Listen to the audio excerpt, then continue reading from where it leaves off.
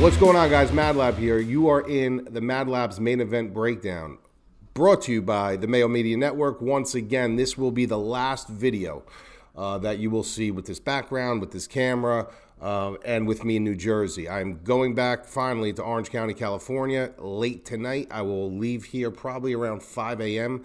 to get there at the airport at 7:30. My flight leaves. I land in California at 10:30 a.m. West Coast time. I'll be back in time for my live stream and the fight with my partner, who I haven't seen in a couple of weeks. But we've been working like this just with the situation at hand. It's been a rough couple of weeks for the lab. So, this is a really good card. It's a very interesting card from all angles, from a betting perspective, from a DFS perspective, and just from the card in general. The matchmaking on this was superior. I mean, just such good matchmaking. You don't see cards like this very often. You'll see a card where it's very top heavy, and all of a sudden it starts dwindling down. Every fight on this card is extremely, extremely live and extremely well matched. When you look at this main event, it's kind of comical because you have Chandler and Oliveira. You got Oliveira, who's on an absolute tear. And then you have Michael Chandler, who's kind of new, and everyone's like, well, why is he getting his shot? Why is he getting his shot? And the funny thing about it is when Michael Chandler came in against Dan Hooker, I believe we were in Palm Desert watching the fight, me and Anthony, and everybody was all over Dan Hooker. It was Dan Hooker.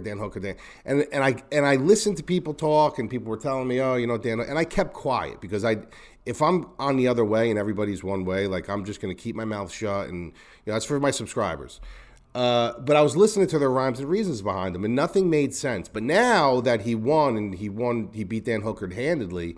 Now everybody all of a sudden is on Michael Chandler. He's a good fighter. This and that, blah, blah, blah. Like, it just blows my mind that people think, analysts, touts, fans, they think that the UFC is MMA.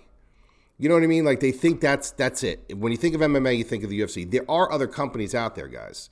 This is a guy who I've been watching for a very long time. He could have competed in a UFC years ago. This is a guy who, honestly, is he in great shape right now? Yes. Is he in his absolute prime? Probably not. He's been fighting for a long time. But the guy's a tremendous athlete, tremendous wrestler, two-time belt holder in Bellator. I was at the fight where he lost it to Brett Primus. He ended up getting some kind of a dead leg. His ankle kept rolling. It kept rolling. And I knew right there, I don't care if you're a bad fighter or a good fighter, if you got a guy whose ankle just keeps rolling, he has no stability on it, you're going to beat him. So he ends up losing the belt there. He ends up coming back, winning the belt back. Then he loses the belt by knockout. But that knockout, if you really watch it, was a little questionable. I think they stopped it a little bit too early. I think he did get dropped. I don't think he was dropped to the point where he didn't know where he was. He kind of turtled up. By the time he popped back up, the fight was stopped. I think it was stopped a little prematurely. But this is a guy who is just a tremendous athlete, a tremendous wrestler, tremendous grappling, very good power, compact in size, explosive, fast, very cerebral in the cage, very good for the sport, very marketable. And everybody just overlooked him against Dan Hooker, and it was just mind-blowing to me. It was literally mind-blowing to me. So here he is, and does he deserve this shot? Yes, he does, because when you build up a resume like he has, it's not about a proving ground at that point. The guy was a champion. The guy has fought some great competition. The guy has been there. The guy has done that. So when you look at, does he deserve it? Yeah, he does deserve it. Sometimes you have situations where you will just step in and you will get an opportunity. And the guy's done everything that the company has asked him. He came in and he weighed in as an alternate. He's never said no yet. He will fight anybody, at any time. There was questions zooming around that he said no to the Ferguson fight. Don't know if that's true. Ferguson claims it is. Chandler claims it isn't. But the guy has done everything that the UFC asked him. He's a company guy, and now he's getting his shot. Does Charles Oliveira deserve this shot? 1,000% he deserves this shot. He's deserved this shot for a while. But how do I see this fight going down? First of all, let's look at the DraftKings prices. I think they're kind of insane, if you ask me. 8,700 Oliveira, Chandler 7,500. Obviously, we don't have a big current market value to go off of Chandler because he is debuting. But if you want to just run it, 100 plus points, 1 of 1. He hit his current market value of 7,500, 1 of 1. You look at Oliveira, 8,700. He hit 100 plus points, 3 of 10.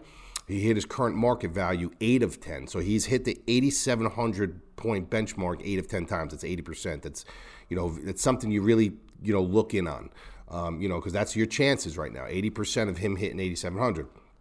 So when you look at the paths to victory here, what do you have to do? Well, you got to go through the entire history of Oliveira to really understand what kind of fighter he is. This is a guy who's got an extremely good grappling. His striking has come an extremely long way. He's got 2, people look at him like, well, he's not only a grappler now, he's got striking because he's got 2 knockouts recently. But if you look at his knockouts, if you look at those 2 knockouts, after that, before that, I should say, he's only has, his last knockout was in 2014. So the guy, it's not like the guy's going to sit there and he's not going to be a knockout artist. You know what I mean? He's a guy who, if the knockout is there and it presents himself, he will take advantage of it. But he's not a guy who's looking for the knockout. The guy's looking for a submission. He's looking to get you in a position where he can snatch something up, snatch up a neck. If you get sloppy, that's just what he does. So what I want to do real quick is I want to go through a couple of his wins on his win streak for you and just kind of decipher what kind of fighters that he beats and what kind of fighters that can beat him. So if you look at his last fight, obviously it was Tony Ferguson. He ran roughshod on Tony Ferguson, but what kind of Tony Ferguson are we going to get? I've never thought I would see a day where Tony Ferguson would lose 2 straight the way he did. So he beats Tony Ferguson by decision, but very decisively. Kevin Lee, he beats Kevin Lee by submission, by guillotine choke. Kevin Lee is a good athlete. His gas tank is extremely questionable, and he's a guy who tends to run himself into submissions. Okay, so if you look at Kevin Lee, this is a guy who has lost 6 times. He's been submitted 3 times. So right there, you could see he is susceptible, to submissions. If you look at Jared Gordon, he knocked out Jared Gordon. Jared Gordon is a guy who can be knocked out. He lost 4 times. He's been knocked out 4 times. When you look at Nick Lentz was KO'd by him. Nick Lentz is way out of his prime. You look at David Tamer, submitted. The guy is a strict striker, has 0 grappling. You look at Jim Miller. Jim Miller beat him when Jim Miller was in his prime, and now he comes back and beats Jim Miller at a time where he couldn't dial in what was going on with his body. He was out of his prime. He was trying to figure out this whole Lyme disease thing, so he ends up beating Jim Miller. Christos Giagos, high-pressure fighter, good wrestler, but this is a guy who's extremely raw and just is not on his level. Clay Guida, another guy he beats. Clay Guida, very high motor, good wrestling, but 20 losses, 10 of them by submission. He runs his way into submissions. So, you got to look at the styles of people that he's been beating. Very good fighters, but he exposes a certain element of their game that has shown a historical landscape of them losing that way. And that could be a very cerebral part of his game. That could be something that he really looks into and says, this is what I'm going to try to expose. And, fair play to him. But there are these holes. He is beating these fighters that do have these glaring holes and these glaring ways that they're losing. How does he lose? This is a guy who I've seen him break on numerous occasions. I've seen this guy really, really just break. You can break him. You can, break his will, per se. All you got to do is really put the pressure on him. If you put the pressure on him, he will fold. And this is just a fact. He did it with Paul Felder. Paul Felder sat there and, literally got on top of him and put it on him, and he shelled up like a turtle. This is just, this isn't me giving an opinion. This is facts. I've seen him actually quit in the cage. Now, when you go back to Michael Chandler, you say, okay, well, how does Michael Chandler win this fight? How does he avoid submissions? Well, this is a guy who in 27 fights, he's never been submitted. He's never been submitted. This is a guy who's grappled and fought some extremely high pedigree guys, very, very explosive on the feet. He's going to be shorter to the ground. He's faster. He has a lot more power, and he's going to hunt. He's going to put Oliveira on the back foot. It's just what he does. He did it with Dan Hooker, and he's going to do it with Oliveira. The thing that he's got to watch out for is he's really, really mind his P's and Q's when he's taking the shot or when he's going to get to transitions, because that's what Oliveira is going to look at. He's going to look at for when he's dry. When they're dry, he's going to look to jump on a guillotine. He's going to look for the neck. He's going to look for an arm. He's going to look to catch Chandler in submission. But Chandler is very, very cerebral himself. He's very intelligent. He knows what he has to do. He's got very good weight distribution, very good wrestling. And this is a guy who is going to be very mindful of what he's doing on the ground. I see this being a very, very close fight. I do. I see this being a very close fight. I think that they both have their paths to win. I just think that Chandler has the style that can break him. I really do. I think that Chandler has a style that can break him. And I think Vegas has this wrong. I think that Chandler should be the favorite. I don't think Oliveira carries that power that's going to knock him out. I don't think he's going to have to worry about that. I think Oliveira has to worry about his power. And I don't care if he's never been submitted before. You have to watch Charles Oliveira, because if somebody's going to submit you, it's going to be him. He's done it multitude occasions. He will just catch you and he will submit you. He's very crafty on the ground. I just don't see, if you look at the percentage in 27 fights, he's never been submitted. The chances of him getting submitted by Oliveira are a lot lower than a lot of these guys Oliveira has been fighting. In a 5-round fight, I just think as this fight goes on, I think Oliveira is going to see, DeBronx is going to see as the fight goes on, a lot of these things aren't working. Could be a close fight, but, I can't get that arm. I can't get his neck. There's certain things that aren't working. He's still backing me up. And I think that's slowly going to break him. I think there possibly is going to be a finish in this fight. I think there's a very high upside that there's a finish in this fight. But which way is it going to go? I don't think that Chandler's going to submit him. I find it hard to believe that, Chandler's going to, unless he's super gassed at the end. I think he's got a better chance to finish, maybe a ground and pound or a knockout, and obviously Charles Oliveira on the other side with a submission. But I do think Chandler wins this fight. Like I said, I think the DraftKings price should be flipped a little bit closer as well, and I think that the line should be flipped. So when you're looking at this with Michael Chandler at 7,500, I'm going to tell you right now, you're going to have company. You're going to have company with a lot of the people that you're picking on this card. So you kind of want to be different here. A lot of these people take the same exact cookie cutter approach. I am taking a completely different approach, which I put in my over an hour-long podcast to my subscribers, because this is how you win GPP tournaments. If you're going to take the same cookie cutter approach as everybody else and throwing your dogs and then do this, and you're just going to either have a tie, you're going to be at the top branch with a bunch of people, or you are going to lose with everybody else. So I'd rather lose in a small quantified section of people that have the balls to do what I'm actually going to do this week than go into a big group of people and say, you know what, this is the chalk, this is what everyone's playing, these are all the dogs that people are playing, and let's see what happens.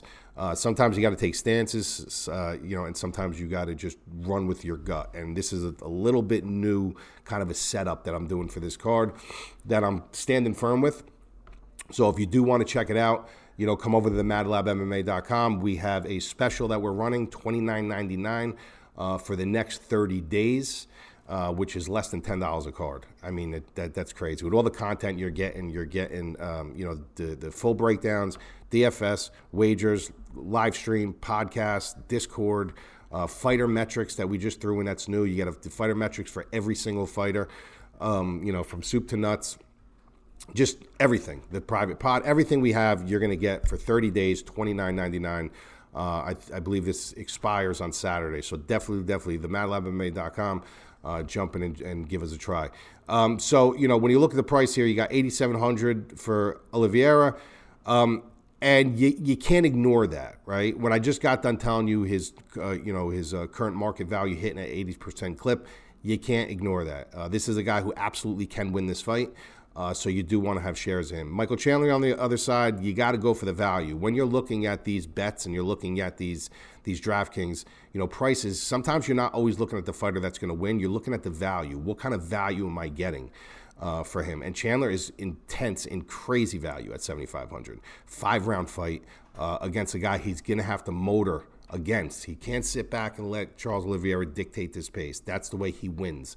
He knows he needs to push forward. He needs to stalk him, mirror him, trail him, and just get on top of him and don't give him room. So that he's going to be active for as long as this lasts. So, Chandler wins. He easily covers value. That's my opinion. So my hedge weight on this, believe it or not, is I'm going to go a little bit heavier on Chandler. I'm going to go 7-3. Those of you that don't know my hedge weights are, you can go check. You'll see that on the site. I have my own system with hedge weights on a percentage sliding scale.